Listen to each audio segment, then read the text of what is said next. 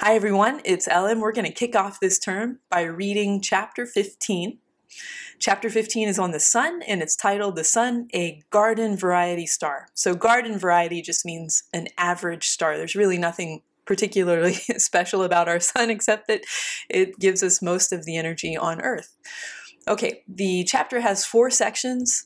15.1 is on the structure and composition of the sun, so we'll look to see what's inside the sun and what it's made of. 15.2 is on the solar cycle, so we'll think about how the activity of the sun varies over time in a periodic fashion. 15.3 is on that solar activity that we see above the photosphere. And then 15.4 is on space weather, so how solar activity can affect, the weather in space. There's a figure, like an opening figure for the chapter, and the caption reads, Figure 15.1, our star. The sun, our local star, is quite average in many ways. However, that does not stop it from being a fascinating object to study. From solar flares and coronal mass ejections, like the one seen coming from the sun in the top right of this image, and I think they meant top left. The sun is a highly dynamic body at the center of our solar system. This image combines 2 separate satellite pictures from the sun. The inner one, which is really tiny, from the Solar Dynamics Observatory, and the outer one from the Solar and Heliospheric Observatory. There are a couple of opening paragraphs, and they read, Space weather may sound like a contradiction. How can there be weather in the vacuum of space? Yet space weather, which refers to the changing conditions in space, is an active field of research and can have profound effects on Earth. We're all familiar with the ups and downs of weather on Earth and how powerful storms can be devastating. Although we're separated from the sun by a large distance, as well as by the vacuum of space through which no sound can travel, by the way, we now understand that great outbursts on the sun, solar storms in effect, can cause changes in the atmosphere and magnetic field of Earth, sometimes even causing serious problems on the ground. In this chapter, we will explore the nature of the sun's outer layers, the changing conditions and activity there, and the ways that the sun affects Earth. By studying the sun, we also learn much that helps us understand stars in general. The sun is, in astronomical terms, a rather ordinary star. It's not unusually hot, it's not unusually cold, it's not unusually old, or it's not unusually young. It's not really that small, and it's not really that large. Indeed, we are lucky that the sun is typical. Just as studies of Earth help us understand observations of the more distant planets, so too does the sun serve as a guide to astronomers in interpreting the messages contained in the light we receive from distant stars. As you will learn, the sun is dynamic, continuously undergoing change, balancing the forces of nature to keep itself in equilibrium. In this chapter, we describe the components of the sun, how it changes with time, and how those changes affect Earth. Let's begin with the first section. The first section is titled The Structure and Composition of the Sun. There are learning objectives for the section, and they are such that by the end of the section, you should be able to explain how the composition of the sun differs from that of Earth, describe the various layers of the sun and their functions, and explain what happens in the different parts of the sun's atmosphere. So you want to pay attention to each of these things. The sun, like all stars, is an enormous ball of extremely hot, largely ionized gas, shining under its own power. Note that it said that all stars are like that. And we do mean enormous. The sun could fit 109 Earths side by side across in its diameter. And it has enough volume, or takes up enough space, to hold about 1.3 million Earths. The sun doesn't have a solid surface or continents like Earth, nor does it have a solid core. However, it does have a lot of structure and can be discussed as a series of layers, not unlike an onion. In this section, we describe the huge changes that occur in the sun's extensive interior and atmosphere, and the dynamic and violent eruptions that occur daily in its outer layers. Some of the basic characteristics of the sun are listed in Table 15.1. Although some of the terms in that table may be unfamiliar to you right now, you will get to know them as you read further. So the table is titled Characteristics of the Sun, and it's really talking about the physical properties of the Sun. And it has 3 columns. The first one is characteristic, which really is just another word for physical property. The second column is titled How Found, so it means how we found that physical property. And then the third column gives the value of that particular property. So a few of the properties listed, I'll just say them. One is the average distance from Earth. One is the mass of the Sun. One is essentially its size, so what its diameter is. The density, which is easily calculated from the mass and the diameter. The solar constant, which is the approximate amount of light that we receive, or I should say radiation from the Sun that we receive at the top of our atmosphere. The luminosity, or the sort of energy light output of radiation from the Sun. The effective temperature, and how quickly it rotates at the equator. So what we'll see about the Sun is that it really is a ball of gas, and just like a cup of soup, if you spin it around, you'll see that not all parts of the soup spin at the same speed. Same thing with the Sun, it's just a big fluid, so it doesn't all rotate as a rigid body as our Earth does. So let's continue on. The composition of the Sun's atmosphere. Let's begin by asking what the solar atmosphere is made of. And actually, I'll just take a moment and ask you, what do you think the Sun is made of? And what do you think its atmosphere is made of? Have you ever thought about that? Well, we'll find out. As explained in Radiation and Spectra, we can use a star's absorption line spectrum to determine what elements are present. It turns out that the Sun contains the same elements as Earth, but not in the same proportions. About 73% of the Sun's mass is hydrogen, and another 25% is helium. Now, just as a reminder, hydrogen is the smallest, least massive, most simple atom there is. It's the most basic atom you can get.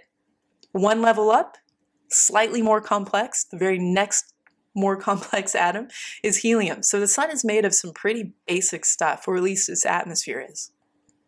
Okay, about 73% of the Sun's mass is hydrogen, and another 25% is helium. All the other chemical elements, including those we know and love in our own bodies, such as carbon, oxygen, and nitrogen, make up only 2% of our star.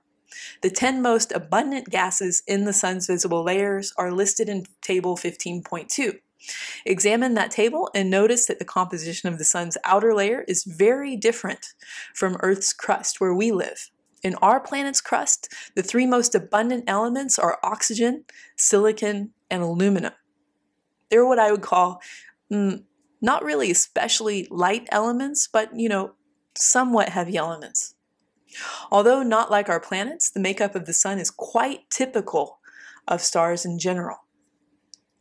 So the table just lists the elements that we see in the Sun, the percentage by number of atoms, and then the percentage by the mass of those atoms. The fact that our Sun and the stars all have similar compositions and are made up mostly of hydrogen and helium was first shown in a brilliant thesis in 1925 by Cecilia Payne-Gaposchkin, the first woman to get a PhD in astronomy in the United States. However, the idea that the simplest light gases, hydrogen and helium, were the most abundant element in stars was so unexpected and so shocking that she assumed her analysis of the data must be wrong. At the time, she wrote, "The enormous abundance derived for these elements in the stellar atmosphere is almost certainly not real. Even scientists sometimes find it hard to accept new ideas that don't agree with what everyone, quote-unquote, knows to be right." Before Payne-Gaposchkin's work, everyone assumed that the composition of the Sun and stars would be much like that of Earth. It's kind of a crazy thought right now. Anyway, it was 3 years until after her thesis that other studies proved beyond a doubt that the enormous abundance of hydrogen and helium in the Sun is indeed real. And as we will see, the composition of the Sun and the stars is much more typical of the makeup of the universe than the odd concentration of heavier elements that characterizes our planet. Most of the elements found in the sun are in the form of atoms with a small number of molecules. Those are just atoms bonded together, all in the form of gases. The sun is so hot that no matter can survive as a liquid or solid. In fact, the sun is so hot that many of the atoms in it are ionized, that is, stripped of one or more of their electrons. The electrons don't go away necessarily, though, so this removal of electrons from their atoms means that there's a large quantity of free electrons and positively charged ions in the sun, making it an electrically charged environment quite different from the neutral one in which you are reading this text or maybe listening to it. Scientists call such a hot ionized gas as a plasma. So, in other words, the sun is so hot that everything has become vaporized or like a gas. And not only that, the vapor has been heated so much that the electrons have popped off. So you have these positive charged ions and these negatively charged electrons, which are just flowing around in the atmosphere. So that's my interpretation of this paragraph for you. In the 19th century, scientists observed a spectral line at 530.3 nanometers in the sun's outer atmosphere called the corona. It's a layer we'll discuss in a minute. All you need to know about a nanometer is that it's really small. It's 1/billionth of a meter. Okay, this line had never been seen before, and so it was assumed that this line was the result of a new element found in the corona, quickly named coronium.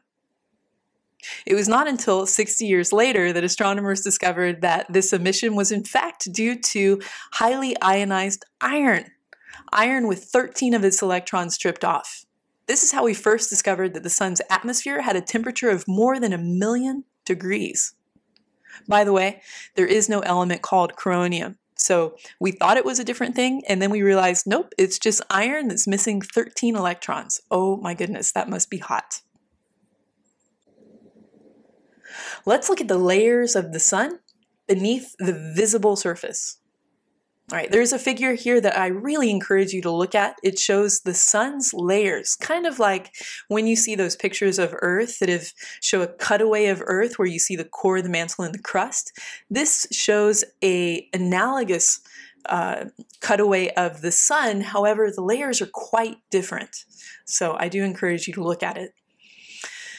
And it says 15.4, figure 15.4 shows what the sun would look like if we could see all the parts of it from the center to its outer atmosphere. The terms in the figure will become familiar to you as you read on.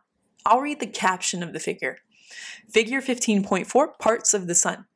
This illustration shows the different parts of the sun, from the hot core where the energy is generated through the regions where energy is transported outward, first by radiation, then by convection, and then through the solar atmosphere. The parts of the atmosphere are also labeled the photosphere, chromosphere, and corona. Notice that says parts of the atmosphere. Okay. Some typical features in the atmosphere are shown, such as coronal holes and prominences. All right, let's continue to the reading. The sun's layers are different from each other, and each plays an important part in producing the energy that the sun ultimately emits. We will begin with the core and work our way out through the layers. The sun's core is extremely dense and is the source of all its energy. Inside the core, nuclear energy is being released. Notice just for a moment that says nuclear. If you ever hear someone say nuclear, they're not pronouncing the word correctly. So nuclear. Nuclear energy is being released. The core is approximately 20% or 1/5 the size of the solar interior and is thought to have a temperature of approximately 15 million kelvins, making it the hottest part of the sun. Just a side note, a Kelvin, when the number is very large, kelvins are essentially the same as Celsius. So they're familiar in terms of increments, and when you're looking at millions of kelvins, you can almost say millions of Celsius and be very, very close. Okay, above the core is a region known as the radiative zone, named for the primary mode of transporting energy across it.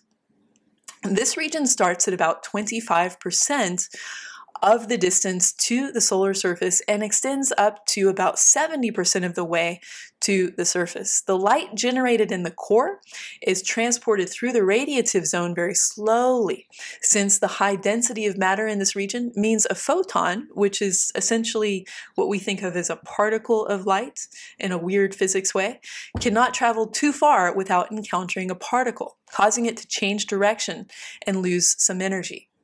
So what it's saying is that there's a radiative zone close to the core, and that light or radiation travels through the radiative zone through the form of radiation. So basically it's not carried by matter, it just flows from one place to another.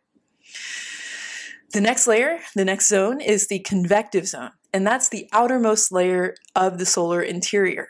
It is a thick layer of approximately 200,000 kilometers deep that transports energy from the edge of the radiative zone through the surface to the surface through giant convection cells, similar to a pot of boiling oatmeal. That's a great choice. The plasma at the bottom of the convective zone is extremely hot, and it bubbles to the surface where it loses its heat to space. Once the plasma cools, it sinks back to the bottom of the convective zone. Okay, so it's saying that the first layer is radiative zone. The light travels through radiation, which does not require matter to move, and actually when it encounters matter, which is quite frequently, it changes direction, so it takes a long time to travel. The next zone is the convection zone, and that's where the energy is carried by matter, and it's carried by a fluid, so it bubbles up and then falls back down, just like, I guess, oatmeal is a funny choice, or boiling water, or an oven. Many times, like a convection oven. Okay, now that we have given a quick overview of the structure of the sun in this section, we will embark on a journey through the visible layers of the sun, beginning with the photosphere, the visible surface. Photosphere, I like that word because it's like you can take a picture of it. So if we take a picture, we see the photosphere, the visible part. The solar photosphere. Earth's air is generally transparent, but on a smoggy day in many cities, it can become opaque, which prevents us from seeing through it past a certain point. Something similar happens in the sun. Its outer atmosphere is transparent, allowing us to look a short distance through it. But when we try to look through the atmosphere deeper into the sun, our view is blocked. The photosphere is the layer where the sun becomes opaque and marks the boundary past which we cannot see. I actually prefer this analogy. If you've ever been in a plane and you're flying over the ground, usually you can see straight to the ground itself. You can see land, you can see plots of land, you can sometimes see cars, if you're low enough. But when you fly through a cloud, or if you're flying above an area and it's a really foggy day, you can't see that stuff so well. So it's kind of like the sun constantly has that cloud or that fog, and we call that portion through which we can't see the photosphere. Okay, there's a figure that I'm going to read the caption for, figure 15.5, solar photosphere plus sunspots. This photograph shows the photosphere, the visible surface of the sun. Also shown is an enlarged group of sunspots. The size of Earth is shown for comparison. Sunspots appear darker because they are cooler than their surroundings. The typical temperature at the center of a large sunspot is about 3,800 Kelvin, whereas the photosphere has a temperature of about 5,800 Kelvin. And just to put that in perspective, remember that the core of the sun is close to 15 million Kelvin. As we saw, the energy that emerges from the photosphere was originally generated deep inside the sun. This energy is in the form of photons, which make their way slowly toward the solar surface. Just a side note, photon is a particle of light. Even though in physics we consider light to be both a particle and a wave, the particle view really helps with conversation and helps with certain calculations. So we're going to use that for a while. Outside the sun, we can observe only those photons that are emitted into the solar photosphere, where the density of atoms is sufficiently low and the photons can finally escape from the sun without colliding with another atom or ion. As an analogy, imagine that you're attending a big campus rally, let's imagine we're on campus, and have found a prime spot near the center of the action. Your friend arrives late and calls you on her cell phone and to ask you to join her at the edge of the crowd. You decide that friendship is worth more than a prime central spot, so you work your way through the dense crowd to meet her. You can move only a short distance before bumping into someone, changing direction and trying again, making your way slowly to the outside edge of the crowd. All this while, your efforts are not visible to your waiting friend at the edge. Your friend can't see you until you get very close to the edge because of all the bodies in the way. So too, photons making their way through the sun are constantly bumping into atoms, changing direction, working their way slowly outward, and becoming visible only when they reach the atmosphere, the portion of the atmosphere of the sun where the density of atoms is too low to block their outward progress. Astronomers have found that the solar atmosphere changes from almost perfectly transparent to almost completely opaque in a distance of just over 400 kilometers. It is this thin region that we call the photosphere, a word that comes from the Greek for light sphere. When astronomers speak of the diameter of the sun, they mean the size of the region surrounded by the photosphere. The photosphere looks sharp only from a distance. If you were falling into the sun, which let's hope you don't, you would not feel any surface, but would just sense a gradual increase in the density of the gas surrounding you. It is much the same as falling through a cloud while skydiving. From far away, the cloud looks as if it were a sharp surface, but you don't feel a surface as you fall into it. I guess my analogy, because I've never skydived, is walking into a fog. Okay, one big difference between those two scenarios, however, is the temperatures. The sun is so hot that you would be vaporized long before you reach the photosphere. Skydiving in Earth's atmosphere, or from my point of view, walking into a fog, is much safer. We might note that the atmosphere of the sun is not a very dense layer compared to the air in the room where you are reading this text or listening to it.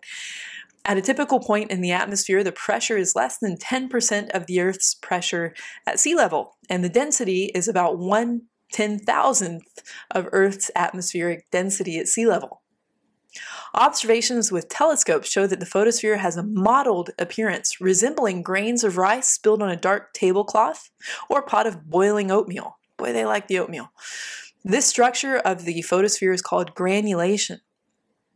Granules, which are typically 700 to 1,000 kilometers in diameter, about the width of Texas, appear as bright areas surrounded by narrow, darker, cooler regions. The lifetime of an individual granule is only about 5 to 10 minutes. Even larger are supergranules, which are about 35 kilometers across, which is about the size of 2 Earths, and they last about 24 hours. And there's a figure 15.6, and I'll read the caption. Granulation pattern. The surface markings of the convection cells create a granulation pattern on this dramatic image left, taken from the Japanese Hinode spacecraft. You can see the same pattern when you heat up miso soup. The right image shows an irregular shaped sunspot and granules on the sun's surface, seen with the Swedish Solar Telescope on August 22, 2003. Okay, the motions of granules can be studied by examining the Doppler shifts in the spectra of gases just above them. The bright granules are columns of hotter gases rising at speeds of 2 to 3 kilometers per second from below the photosphere. As this rising gas reaches the photosphere, it spreads out, cools, and sinks down again into the darker regions above the granules. Measurements show that the centers of the granules are hotter than the intergranular regions by 50 to 100 K. There's a box here that says link to learning, and these are actually quite fun. So I do recommend that you look at the chapter and visit these boxes and go through what they show. So this box says, see the boiling action of granulation in this 30-second time-lapse video from the Swedish Institute for Solar Physics. And of course, there's a link to show you. The chromosphere. The sun's outer gases extend far beyond the photosphere. Because they are transparent to most visible radiation and emit only a small amount of light, these outer layers are difficult to observe. The region of the sun's atmosphere that lies immediately above the photosphere is called the chromosphere. Until this century, the chromosphere was visible only when the photosphere was concealed by the moon during a total solar eclipse. In the 17th century, the 1600s, Several observers described what appeared to them as a narrow red streak or fringe around the edge of the moon during a brief instant after the sun's photosphere had been covered. The name chromosphere, from the Greek word for colored sphere, was given to this red streak. Observations made during eclipses show that the chromosphere is about 2,000 to 3,000 kilometers thick, and its spectrum consists of bright emission lines, indicating that this layer is composed of hot gases emitting light at discrete wavelengths. The reddish color of the chromosphere arises from one of the strongest emission lines seen in the visible part of the spectrum, the bright red line caused by hydrogen, the element that, as we've already seen, dominates the composition of the sun. In 1868, observations of the chromospheric spectrum revealed a yellow emission line that did not correspond to any previously known element on Earth. Scientists quickly realized that they had found a new element and named it helium, after Helios, the Greek word for sun. It took until 1895 for helium to be discovered on our planet.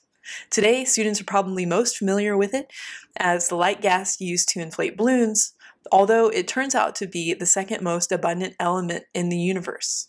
Just a side note, isn't it insane that we didn't really know about helium until 1868 when we looked at the sun, and then 1895 when we actually found it on Earth? Seems like such a common thing for us now. The temperature of the chromosphere is about 10,000 Kelvin. This means the chromosphere is hotter than the photosphere that lies beneath, which should seem surprising. In all situations we're familiar with, the temperatures fall as one moves away from the source of heat. And the chromosphere is farther from the center of the sun than the photosphere is. Think about it. The core of the sun is 15 million Kelvin. The photosphere has an average temperature of about 5,800 Kelvin. And the layer just above it has an average temperature of about 10,000 Kelvin. That's insane. The transition region. The increase in temperature does not stop with the chromosphere. Above it is a region in the solar atmosphere where the temperature changes from 10,000 Kelvin, which is typical of the chromosphere, to nearly 1,000,000 degrees. The hottest part of the solar atmosphere, which has a temperature of 1,000,000 degrees or more, is called the corona. Appropriately, the part of the sun where the rapid temperature rise occurs is called the transition region. It is probably only a few tens of kilometers thick. Figure 15.8 summarizes how the temperature of the solar atmosphere changes from the photosphere outward.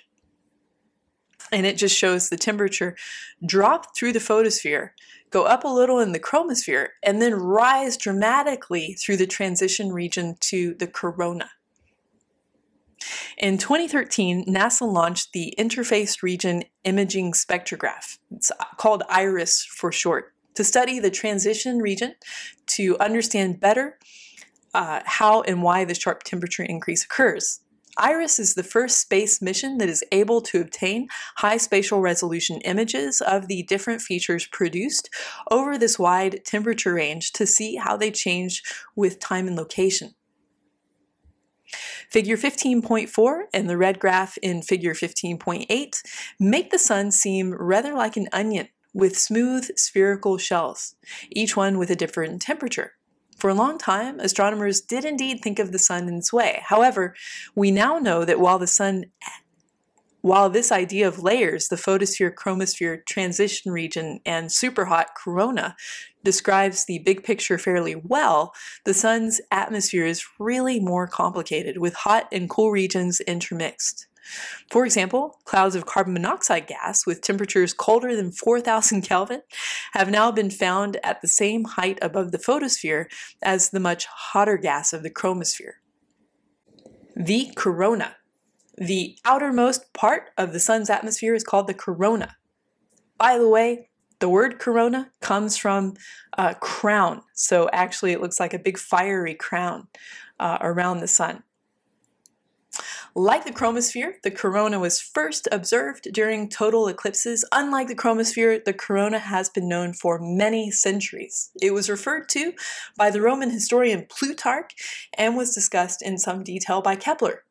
The corona extends for millions of kilometers above the photosphere, and it emits about half as much light as the full moon. The reason we don't see this light until an eclipse occurs is the overpowering brilliance of the photosphere. Just as bright city lights make it difficult to see faint stars, I guess my analogy instead would be just as the sun during the day makes it difficult to see faint starlight, so too does the intense light from the photosphere hide the faint light from the corona. While the best time to see the corona from Earth is during a total solar eclipse, it can be observed easily from orbiting spacecraft. Its brighter parts can now be photographed with a special instrument, a coronagraph, that removes the sun's glare from the image with an occulting disk. So really, it just puts a big circular piece of material so that it blocks out the sun so that we can take pictures of the corona. Studies of its spectrum show the corona to be very low in density. At the bottom of the corona, there are only about 1 billion atoms per cubic centimeter. That's 10 to the 9th. Compare that with about 10 to the 16th atoms per cubic centimeter in the upper atmosphere and 10 to the 19th molecules per cubic centimeter at sea level in Earth's atmosphere. The corona extends out very rapidly at greater heights, where it corresponds to a high vacuum by Earth laboratory standards. The corona extends so far into space, far past Earth, that here on our planet we are technically living in the sun's atmosphere. Now let's think about the solar wind. One of the most remarkable discoveries about the sun's atmosphere is that it produces a stream of charged particles, mainly protons and electrons, that we call the solar wind. Just to note, a proton is simply ionized hydrogen. So the hydrogen that's ionized and its electrons. That's what we call the solar wind. These particles flow outward from the sun into the solar system at a speed of about 400 kilometers per second. That's about 1,000,000 miles per hour. The solar wind exists because the gases in the corona are so hot and moving so rapidly that they cannot be held back by solar gravity. This wind was actually discovered by its effects on the charged tails of comets. In a sense, we can see the comet tails blow in the solar breeze, the way windsocks at an airport or curtains in an open window flutter on Earth. Although the solar wind material is very, very rarefied is just a scientific term for has low density, the sun has an enormous surface area. Astronomers estimate that the sun is losing about 1 to 2 million tons of material each second through this wind. Although it sounds like a lot, it's so trivial compared to the enormous mass of the sun that it can be neglected as we study the sun. Side note, trivial just means really small, and neglected means we can ignore it. From where in the sun does the solar wind emerge? In visible photographs, the solar corona appears fairly uniform and smooth. X-ray and extreme ultraviolet pictures, however, show that the corona has loops, plumes, and both bright and dark regions. Large dark regions of the corona that are relatively cool and quiet are called coronal holes. In these regions, magnetic field lines stretch far out into space away from the sun, rather than looping back to the surface as prominences do. The solar wind comes predominantly from coronal holes, where gas can stream away from the sun into space unhindered by magnetic fields. Hot coronal gas, on the other hand, is present mainly where magnetic fields have trapped and concentrated it. At the surface of Earth, we are protected to some degree from the solar wind by our atmosphere and Earth's magnetic field. However, the magnetic field lines that come from Earth at the north and south magnetic poles, charged particles are there accelerated by the solar wind and can follow the field down to our atmosphere. As the particles strike molecules of air, they cause them to glow, producing beautiful curtains of light called auroras, or the northern and southern lights. It's one of my favorite things. It's like natural neon lights in the sky. Although they come not so much from neon, more so from oxygen, nitrogen, that kind of thing. All right, there is a box at the end that says link to learning. And of course, it has a link to a video. Again, I encourage you to come to this section and watch the video. It says link to learning. This NASA video explains and demonstrates the nature of the auroras and their relationship to Earth's magnetic field. This is section 15.2 on the solar cycle. By the end of the section, you should be able to describe the sunspot cycle and more generally the solar cycle, and explain how magnetism is the source of solar activity. Before the invention of the telescope, the sun was thought to be an unchanging and perfect sphere. We now know that the sun is in a perpetual state of change. Its surface is a seething, bubbling cauldron of hot gas. Areas that are darker and cooler than the rest of the surface come and go. Vast plumes of gas erupt into the chromosphere and corona. Occasionally, there are even giant explosions on the sun that send enormous streamers of charged particles in energy hurtling towards Earth. When they arrive, these can cause power outages and other serious effects on our planet. Sunspots. The first evidence that the sun changes came from studies of sunspots, which are large dark features seen on the surface of the sun caused by increased magnetic activity. They look darker because the spots are typically at a temperature of about 3,800 Kelvin, whereas the bright regions that surround them are at about 5,800 Kelvin. So, in other words, the sunspots are cooler, and they're about 65% the temperature of the surrounding regions. Occasionally, these spots are large enough to be visible by the unaided eye, and we have records going back over 1,000 years from observers who noticed them when the haze or mist reduced the sun's intensity. The book has a note here that says, don't look at the sun without special filters and careful instructions because it can cause permanent eye damage. Okay, while we understand that sunspots look darker because they are cooler, they are nevertheless hotter than the surfaces of many stars. If they could be removed from the sun, they would shine brightly. They appear dark only in contrast with the hotter, brighter photosphere around them. Individual sunspots come and go, with lifetimes that range from a few hours to a few months. If a spot lasts and develops, it usually consists of two parts: an inner dark core, the umbra, and the surrounding less dark region, the penumbra. Many spots become much larger than Earth, and a few, like the largest one shown in figure 1513, have reached diameters of over 140,000 kilometers. Frequently, spots occur in groups of 2 to 20 or more. The largest groups are very complex and may have over 100 spots. Like storms on Earth, sunspots are not fixed in position, but they drift slowly compared to the sun's rotation. By recording the apparent motions of the sunspots as the turning sun carried them across its disk, Galileo in 1612 demonstrated that the sun rotates on its axis with a rotation period of approximately 1 month. Our star turns in a west to east direction, like the orbital motions of the planets. The sun, however, is a gas and does not have to rotate rigidly the way a solid body like Earth does. Modern observations show that the speed of rotation of the sun varies according to latitude. That is, it's different as you go north or south of the sun's equator. The rotation period is about 25 days at the equator, 28 days at a latitude of 40 degrees, which is close to where Ashland is, and 36 days at a latitude of 80 degrees, which is close to the poles. We call this behavior differential rotation. So differential rotation is just when an object rotates and different portions on the surface rotate at different speeds. The sunspot cycle. Over a span of 24 years, between 1826 and 1850, Heinrich Schwab, a German pharmacist and amateur astronomer, kept daily records of the number of sunspots. What he was really looking for was a planet inside the orbit of Mercury, which he hoped to find by observing its dark silhouette as it passed between the Earth and Sun. He failed to find the hoped-for planet, but his diligence paid off with an even more important discovery: the sunspot cycle. He found that the number of sunspots varied systematically in cycles about a decade long. What Schwab observed was that although individual spots are short-lived, the total number visible on the sun at any one time was likely to be very much greater at certain times, the periods of sunspot maximum, than at other times, the periods of sunspot minimum.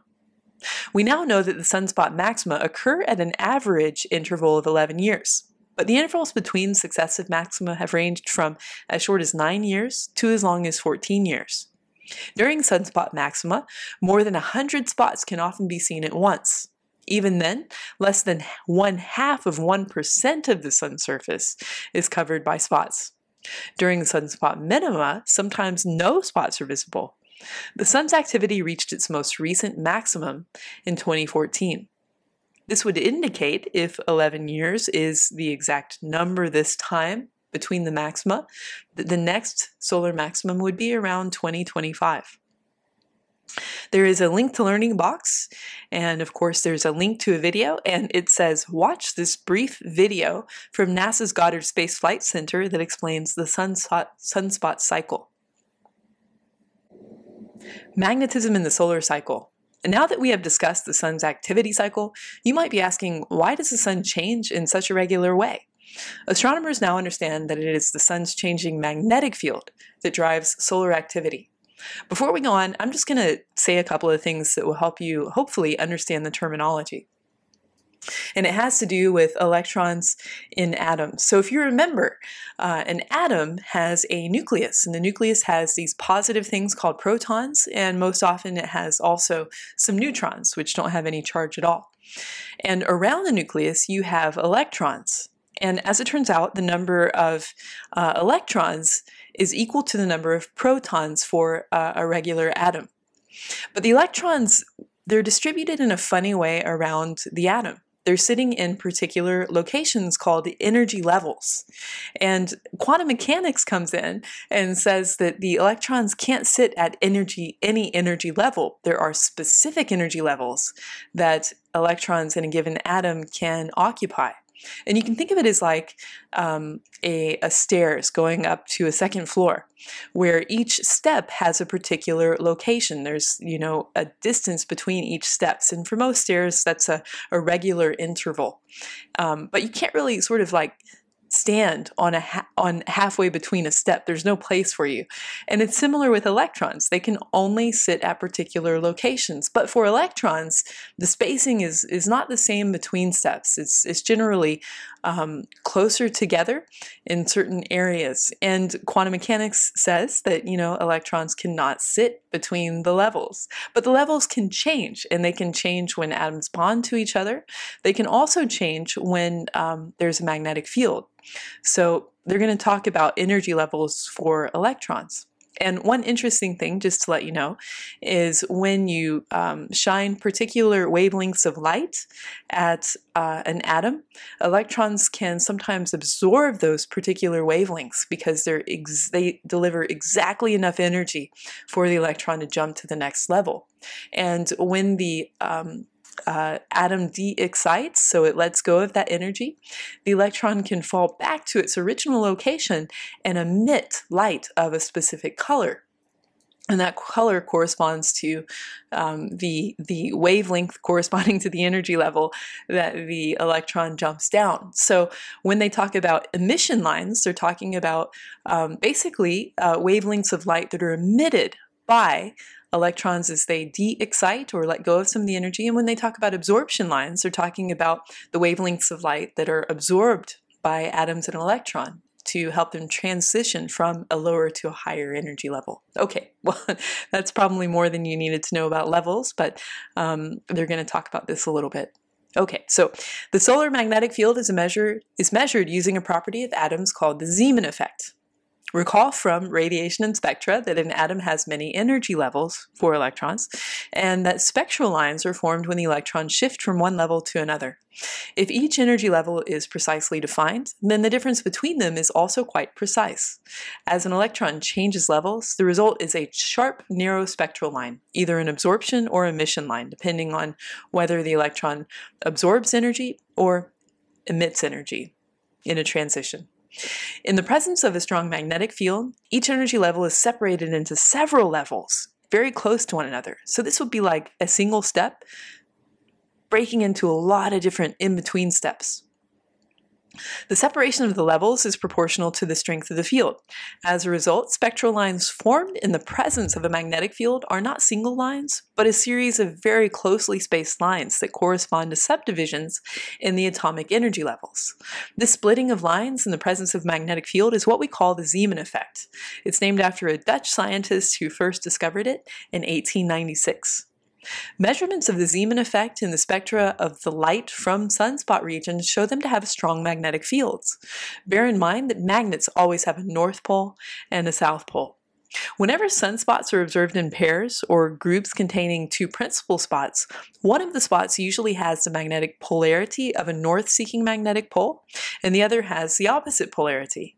Moreover, during a given cycle, the leading spots of pairs or leading principal spots of groups in the northern hemisphere all tend to have the same polarity, whereas those in the southern hemisphere all tend to have the opposite polarity. So this is interesting. During the next sunspot cycle, the polarity of the leading spots is reversed in each hemisphere. So, for example, if during one cycle the leading spots in the northern hemisphere all have the polarity of a north-seeking pole, then the leading spots in the southern hemisphere would have the polarity of a south-seeking pole. During the next cycle, the leading spots in the northern hemisphere would have a south-seeking polarity, whereas those in the southern hemisphere would have a north-seeking polarity. Therefore, strictly speaking, the sunspot cycle does not repeat itself in regard to magnetic polarity until two 11-year cycles have passed. So, in other words, about every 11 years, the sun has more sunspots. You look at it and it has more sunspots. So you think, okay, well, there's something happening.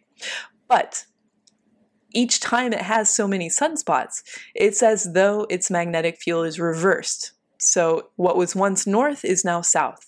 And you have to wait another 11 years before it reverses again.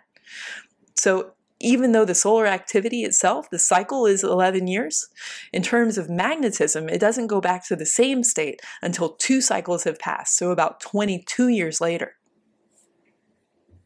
All right, so you might wonder, why is the sun such a strong and complicated magnet? Astronomers have found that it's the sun's dynamo that generates the magnetic field, and we're very used to dynamos on Earth.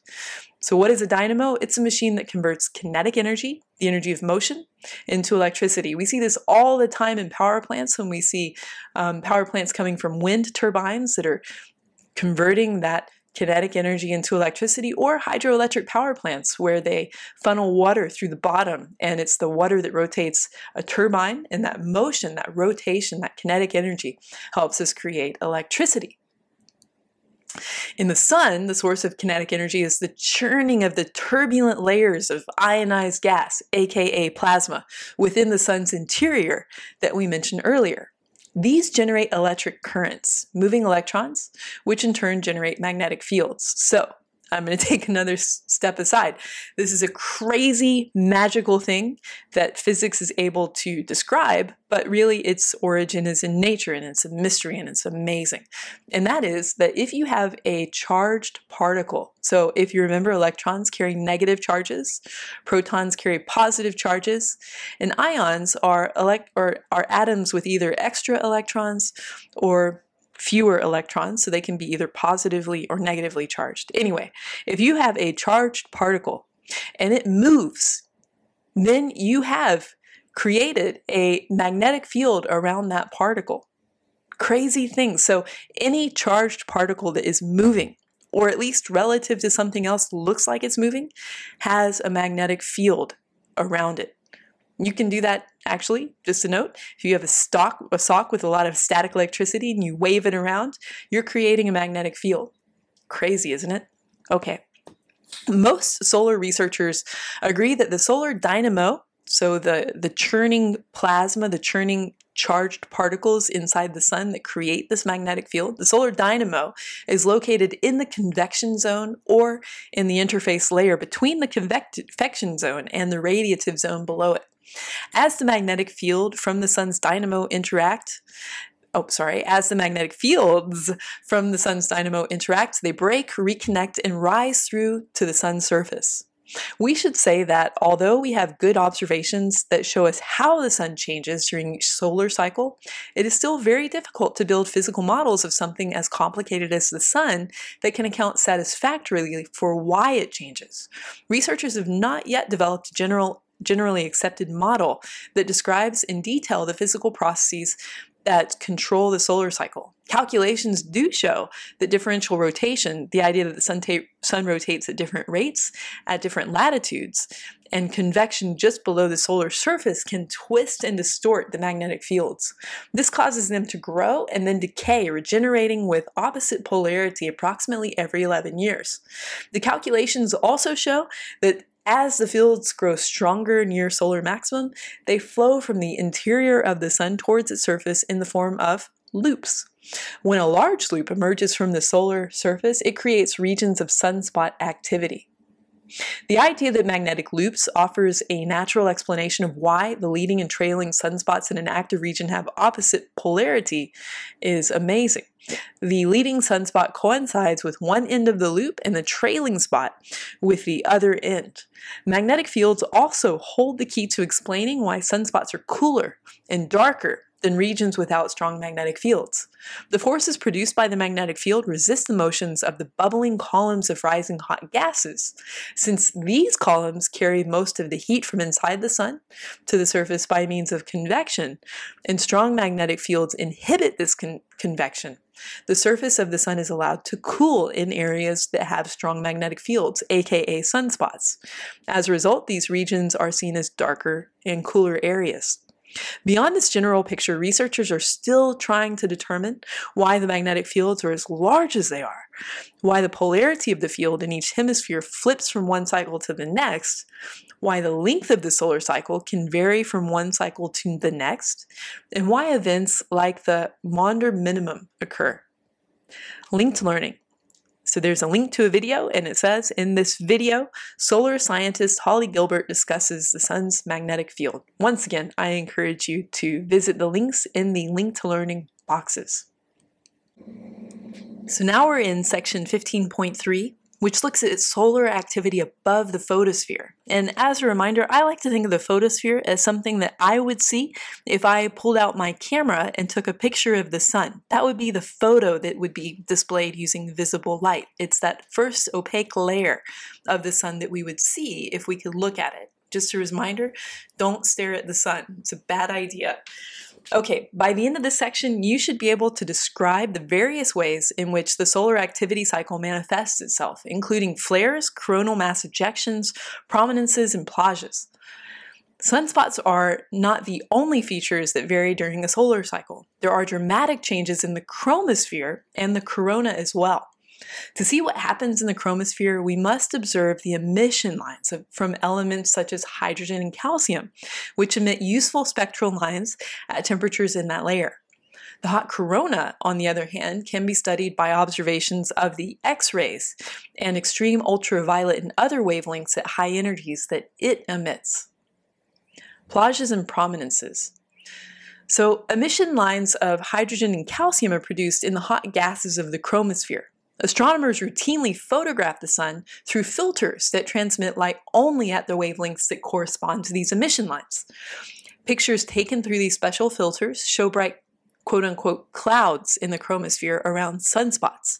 These bright regions are known as plages. These are regions within the chromosphere that have a higher temperature and density than their surroundings. The plages actually contain all the elements in the sun, not just hydrogen and calcium. It just happens that the spectral lines of hydrogen and calcium produced by these clouds are bright and easy to observe. Moving higher into the sun's atmosphere, we come to the spectacular phenomena called prominences, which usually originate near sunspots. They really are pretty. Eclipse observers often see prominences as red features rising above the eclipsed sun and reaching high into the corona. The quiescent prominences, are graceful loops of plasma that can remain nearly stable for many hours or even days. The relatively rare eruptive prominences appear to send matter upward into the corona at high speeds, and the most active surge prominences may move as fast as 1,300 kilometers per second. That's about 3 million miles per hour. Some eruptive prominences have reached heights of more than 1 million kilometers above the photosphere. Earth would be completely lost inside one of these awesome displays. There's a figure that shows the approximate size of Earth relative to one of the looping prominences. And I'll just say Earth is really small. You could fit many Earths inside of one of the loops. Flares and coronal mass ejections. The most violent event on the surface of the sun is a rapid eruption called a solar flare. A typical flare lasts for 5 to 10 minutes and releases a total amount of energy, get this, equivalent to perhaps 1 million hydrogen bombs. The largest flares last for several hours and emit enough energy to power the entire United States at its current rate of electrical consumption for not only 1 year, 100,000 years. Near sunspot maximum, small flares occur several times a day, and major ones may occur every few weeks. Flares, like the one shown in figure 15.21, are often observed in the red light of hydrogen, but the visible emission is only a tiny fraction of the energy released when a solar flare explodes. At the moment of the explosion, the matter associated with the flare is heated to temperatures as high as 10 million Kelvin. At such high temperatures, a flood of X-ray, an ultraviolet high-energy radiation, is emitted. Flares seem to occur when magnetic fields pointing in opposite directions release energy by interacting with and destroying each other, much as a stretched rubber band releases energy when it breaks. What's different about flares is that their magnetic interactions cover a large volume in the solar corona and release a tremendous amount of electromagnetic radiation. In some cases, immense quantities of coronal material, mainly protons and electrons, may also be ejected at high speeds, about 500 to 1,000 kilometers per second, into interplanetary space. Such a coronal mass ejection can affect Earth in a number of ways, which we will discuss in a section on space weather. There is a link to learning a box that says, "See a coronal mass ejection recorded by the Solar Dynamics Observatory." And again, I encourage you to click on the link in that box. Active regions. To bring the discussion of the last two sections together, astronomers now realize that sunspots, flares, and bright regions in the chromosphere and corona tend to occur together on the sun in time and space. That is, they all tend to have similar longitudes and latitudes, but they are located at different heights in the atmosphere. Because they all occur together, they vary with the sunspot cycle. For example, flares are more likely to occur near a sunspot maximum, and the corona is much more conspicuous at that time. See figure 15.22. A place on the sun where a number of these phenomena are seen is called an active region. As you might deduce from our earlier discussion, active regions are always associated with strong magnetic fields. We have reached the last section in chapter 15, and it's section 15.4 on space weather. By the end of the section, you should be able to explain what space weather is and how it affects Earth. In the previous sections, we have seen that some of the particles coming off the sun, either steadily in the solar wind or in great bursts like coronal mass ejections, will reach Earth and its magnetosphere. As a side note, Earth has magnetic field. It has a magnetic north pole and a magnetic south pole, and that field protects Earth, and that's called the magnetosphere. Protects Earth from solar winds and other such disturbing phenomena. Okay, so as if scientists did not have enough trouble trying to predict weather on Earth, this means that they are now facing the challenge of predicting the effects of solar storms on Earth. This field of research is called space weather. When that weather turns stormy, our technology turns out to be at risk. With thousands of satellites in orbit, astronauts taking up long-term residence in the International Space Station, millions of people using cell phones, GPS, and wireless communication, and nearly everyone relying on the availability of dependable electric power, governments are now making major investments in trying to learn how to predict when solar storms will occur and how strongly they will affect Earth. Well, let's look at a little history. What we now study as space weather was first recognized, though not yet understood, in 1859 in what is now known as the Carrington event. In early September of that year, two amateur astronomers, including Richard Carrington of England, independently observed a solar flare. This was followed a day or two later by a significant solar storm reaching the region of Earth's magnetic field, which was soon overloaded with charged particles. As a result, aurora activity was intense, and the northern lights were visible well beyond their normal locations near the poles, as far south as Hawaii and the Caribbean. The glowing lights in the sky were so intense that some people reported getting up in the middle of the night and thinking it must be daylight. The 1859 solar storm happened at a time when a new technology was beginning to tie people in the United States and some other countries together, the telegraph system. This was a machine and network for sending messages and code through overhead electrical wires, a bit like the very early version of the internet. The charged particles that overwhelmed the Earth's magnetic field descended toward our planet's surface and affected the wires in the telegraph system. Sparks were seen coming out of the exposed wires and out of the telegraph machines in systems' offices. Imagine how frightening that must have been. The observation of the bright flare that preceded these events on Earth led to scientific speculation that a connection existed between solar activity and impacts on Earth. This was the beginning of our understanding of what today we call space weather. There is another link to Learning box, which I encourage you to visit. And it says, watch NASA scientists answer some questions about space weather and discuss some effects it can have in space and on Earth. Sources of space weather: 3 solar phenomena: coronal holes, solar flares, and coronal mass ejections account for most of the space weather that we experience. Coronal holes allow the solar wind to flow freely away from the sun, unhindered by solar magnetic fields. When the solar wind reaches Earth, as we saw, it causes Earth's magnetosphere to contract and then expand after the solar wind passes by. These changes can cause usually mild electromagnetic disturbances on Earth. More serious are the solar flares, which shower the upper atmosphere of Earth with X-rays, energetic particles, and intense ultraviolet radiation. The X-rays and ultraviolet radiation can ionize atoms in Earth's upper atmosphere, and the freed electrons can build up a charge on the surface of a spacecraft. When this static charge discharges, it can damage the electronics in the spacecraft, just as you can receive a shock when you walk across a carpet in your stocking feet in a dry climate and then touch a light switch or some other metal object. Just a side note, we're so grateful for the atmosphere because it protects us from a lot of X-rays and more of the dangerous UV radiation that could cause a lot of problems to people on Earth. So, yay, atmosphere. Most disruptive are the coronal mass ejections. A coronal mass ejection is an erupting bubble of tens of millions of tons of glass blown away from the sun into space.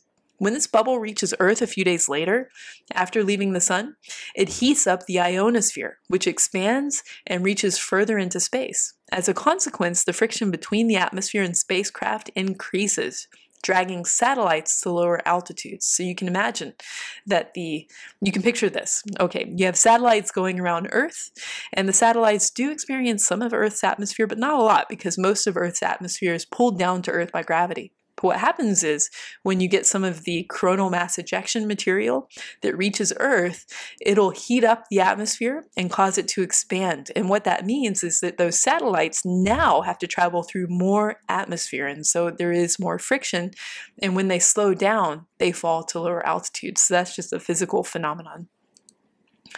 Okay, at the time of a particularly strong flare and coronal mass ejection in March 1989, the system responsible for tracking some 19,000 objects orbiting the Earth temporarily lost track of 11,000 of them because their orbits were changed by the expansion of Earth's atmosphere.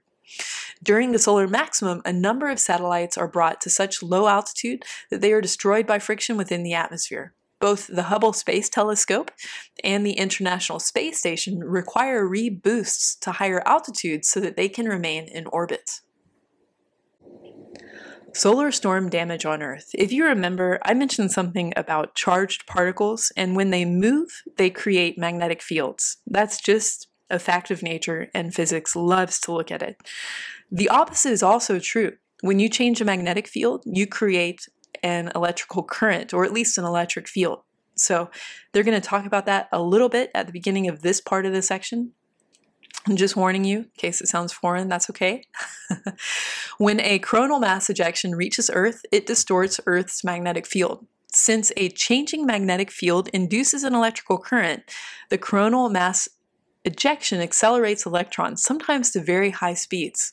These quote-unquote killer electrons can penetrate deep into satellites, sometimes destroying their electronics and permanently disabling operation. This has happened with some of the communication satellites that we have. Disturbances in Earth's magnetic field can cause disruptions in communications, especially cell phone and wireless systems. Oh no. In fact, disruptions can be expected to occur several times a year during a solar maximum. Remember, the next one is probably 2025, so don't blame the cell phone company. Changes in Earth's magnetic field due to coronal mass ejections can also cause surges in power lines large enough to burn out the transformers and cause major power outages. So once again, not always the utility company's fault. For example, in 1989, parts of Montreal and Quebec province in Canada were without power for up to 9 hours as a result of a major solar storm. Electrical outages due to coronal mass ejections are more likely to occur in North America than in Europe because North America is closer to Earth's magnetic pole, where the currents induced by coronal mass ejections are strongest. Besides changing the orbits of satellites, coronal mass ejections can also distort the signals sent by them. These effects can be large enough to reduce the accuracy of GPS-derived positions so that they cannot meet the limits required for airplane systems, which must know their positions to within 160 feet.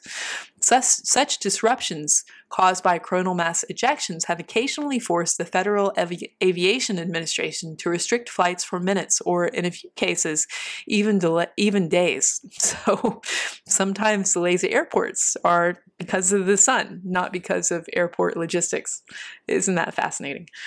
Solar storms also expose astronauts, passengers in high-flying airplanes, and even people on the surface of Earth to increased amounts of radiation. Astronauts, for example, are limited in the total amount of radiation to which they can be exposed during their careers. A single ill-timed solar burst could end an astronaut's career. This problem becomes increasingly serious as astronauts spend more time in space. For example, the typical daily dose of radiation aboard the Russian Mir space station was equivalent to about 8 chest X-rays. One of the major challenges in planning the human exploration of Mars is devising a way to protect astronauts from high-energy solar radiation.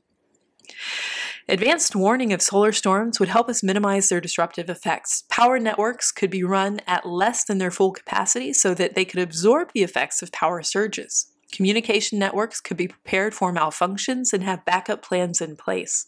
Spacewalks could be timed to avoid major solar outbursts.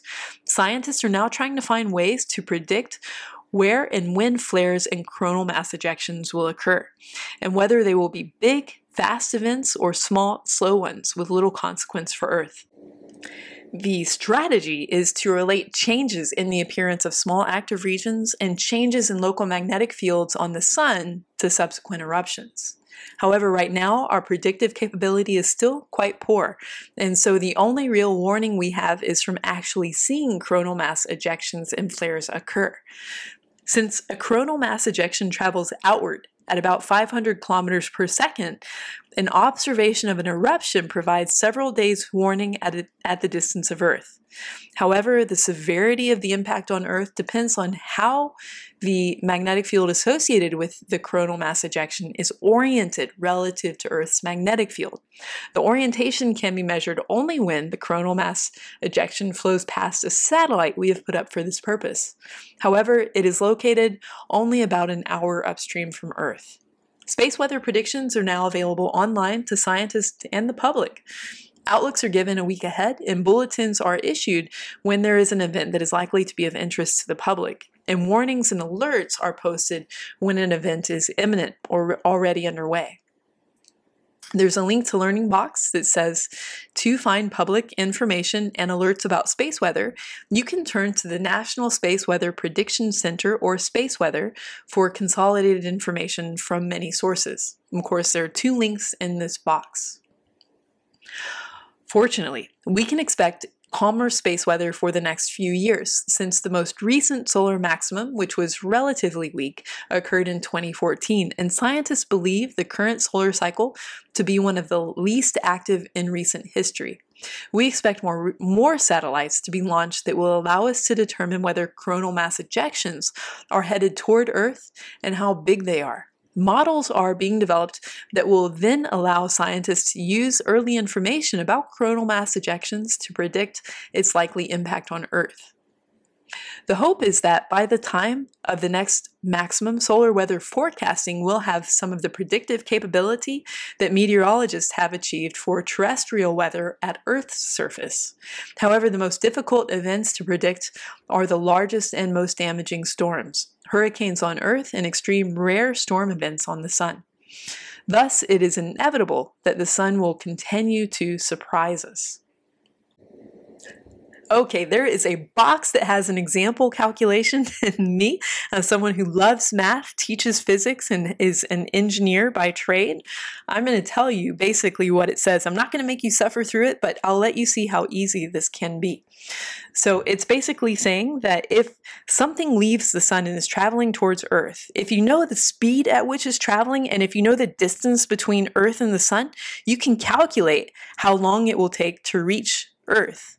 And it's really similar to saying you have a friend in Portland who's going to drive to Ashland to meet you. And let's say they're going to travel at a constant velocity. If you know the distance between Ashland and Portland and you know how quickly they're traveling, then you should be able to calculate how long it will take them to reach you. So the basic concept is this. Velocity is defined as distance traveled over time. Actually, if you want to be precise, that's actually the definition of speed, but we're going to use the word speed and velocity interchangeably. So velocity is distance over time, and it's an equation. Velocity equals distance divided by time. If you were to rearrange the equation, you would find that time is equal to distance divided by velocity. So if you know how far something needs to travel and you know how quickly it's traveling, you just take the distance, you divide it by the velocity, and you can figure out how long it takes to reach wherever it's traveling to. So the example says, suppose you observe a major solar flare while astronauts are orbiting Earth. Let's say the average speed of the solar wind from that flare is 400 kilometers per second. The distance to the Sun, between the Sun and Earth, is 1.496 times 10 to the 8 kilometers. The question is, how long will it be before the charged particles ejected from the Sun during the flare reach the space station or reach Earth? Basically the same thing. So all you would need to do is take that distance, 1.496 times 10 to the 8th kilometers, and divide it by the velocity, 400 kilometers per second. And if you do that, you get 3.74 times 10 to the 5th seconds. Now that is a lot of seconds. Who can think in terms of seconds? So a couple of conversions, and then you can have that quantity in terms of days. The upshot is it would take 4.3 days for an ejection traveling at 400 kilometers per second from the Sun to reach Earth. And I know it says International Space Station, but they're really close to each other, Earth and the International Space Station, compared to the distance between Earth and the Sun. So isn't that interesting? You may know that it takes light 8 minutes to travel from the Sun to the Earth. And so you can see that this ejection, this solar flare, these charged particles are traveling a lot less quickly because it'll take them 4.3 days to reach Earth. Anyway, very fun stuff. Thanks for listening to that. Earth's climate and the sunspot cycle. Is there a connection? While the Sun rises faithfully every day at a time that can be calculated precisely, scientists have determined that the Sun's energy output is not truly constant, but varies over the centuries by a small amount, probably less than 1%. We've seen that the number of sunspots varies, with the time between sunspot maxima of about 11 years, and that number of sunspots at maximum is not always the same. Considerable evidence shows that between the years 1645 and 1715, the number of sunspots, even at sunspot maximum, was much lower than it is now. This interval of significantly low sunspot numbers was first noted by Gustav Sporer in 1887 and then by E.W. Maunder in 1890. It is now called the Maunder minimum. The variation in the number of sunspots over the past 3 centuries is shown in figure 15.26. Besides the Maunder minimum in the 17th century, sunspot numbers were somewhat lower during the first part of the 19th century than they are now. This period is called the Little Maunder minimum. When the number of sunspots is high, the sun is active in various other ways as well. And as we will see in several sections below, some of this activity affects Earth directly. For example, there are more auroral displays when the sunspot number is high. Auroras are caused when energetically charged particles from the sun interact with Earth's magnetosphere, and the sun is more likely to spew out particles when it is active and the sunspot number is high. Historical accounts also indicate that auroral activity was abnormally low throughout the several decades of the Maunder minimum. The Maunder minimum was a time of exceptionally low temperatures in Europe, so low that this period is described as the Little Ice Age. This coincidence in time caused scientists to try to understand whether small changes in the sun could affect the climate on Earth. There is clear evidence that it was unusually cold in Europe during part of the 17th century. The River Thames in London froze at least 11 times, ice appeared in the oceans off the coast of southeast England, and low summer temperatures led to short growing seasons and poor harvests. However, whether and how changes on the sun on this timescale influence Earth's climate is still a matter of debate among scientists. Other small changes in climate, like the Little Ice Age, have occurred and have had their impacts on human history. For example, explorers from Norway first colonized Iceland and then reached Greenway by 986 AD. From there, they were able to make repeated visits to the northeastern coasts of North America, including Newfoundland, between about 1000 and 1350 AD. The ships of the time did not allow the Norse explorers to travel all the way to North America directly, but only from Greenland, which served as a station for further exploration. Most of Greenland is covered by ice, and the Greenland station was never self-sufficient. Rather, it depended on imports of food and other goods from Norway for its survival. When the Little Ice Age began in the 13th century, voyaging became very difficult, and support of the Greenland colony was no longer possible. The last known contact with it was made by a ship from Iceland blown off course in 1410. When European ships again began to visit Greenland in 1577, the entire colony there had disappeared. The estimated dates for these patterns of migration follow what we know about solar activity. Solar activity was unusually high between 1100 and 1250, which includes the time when the first European contacts were made with North America. Activity was low from 1280 to 1340, and there was a Little Ice Age, which was about the time regular contact with North America and between Greenland and Europe stopped. One must be cautious, however, about assuming that low sunspot numbers or variations in the Earth's output of energy caused the Little Ice Age. There is no satisfactory model that can explain how a reduction in solar activity might cause cooler temperatures on Earth. An alternative possibility is that the cold weather during the Little Ice Age was related to volcanic activity. Volcanoes can eject aerosols, tiny droplets or particles into the atmosphere that efficiently reflect sunlight.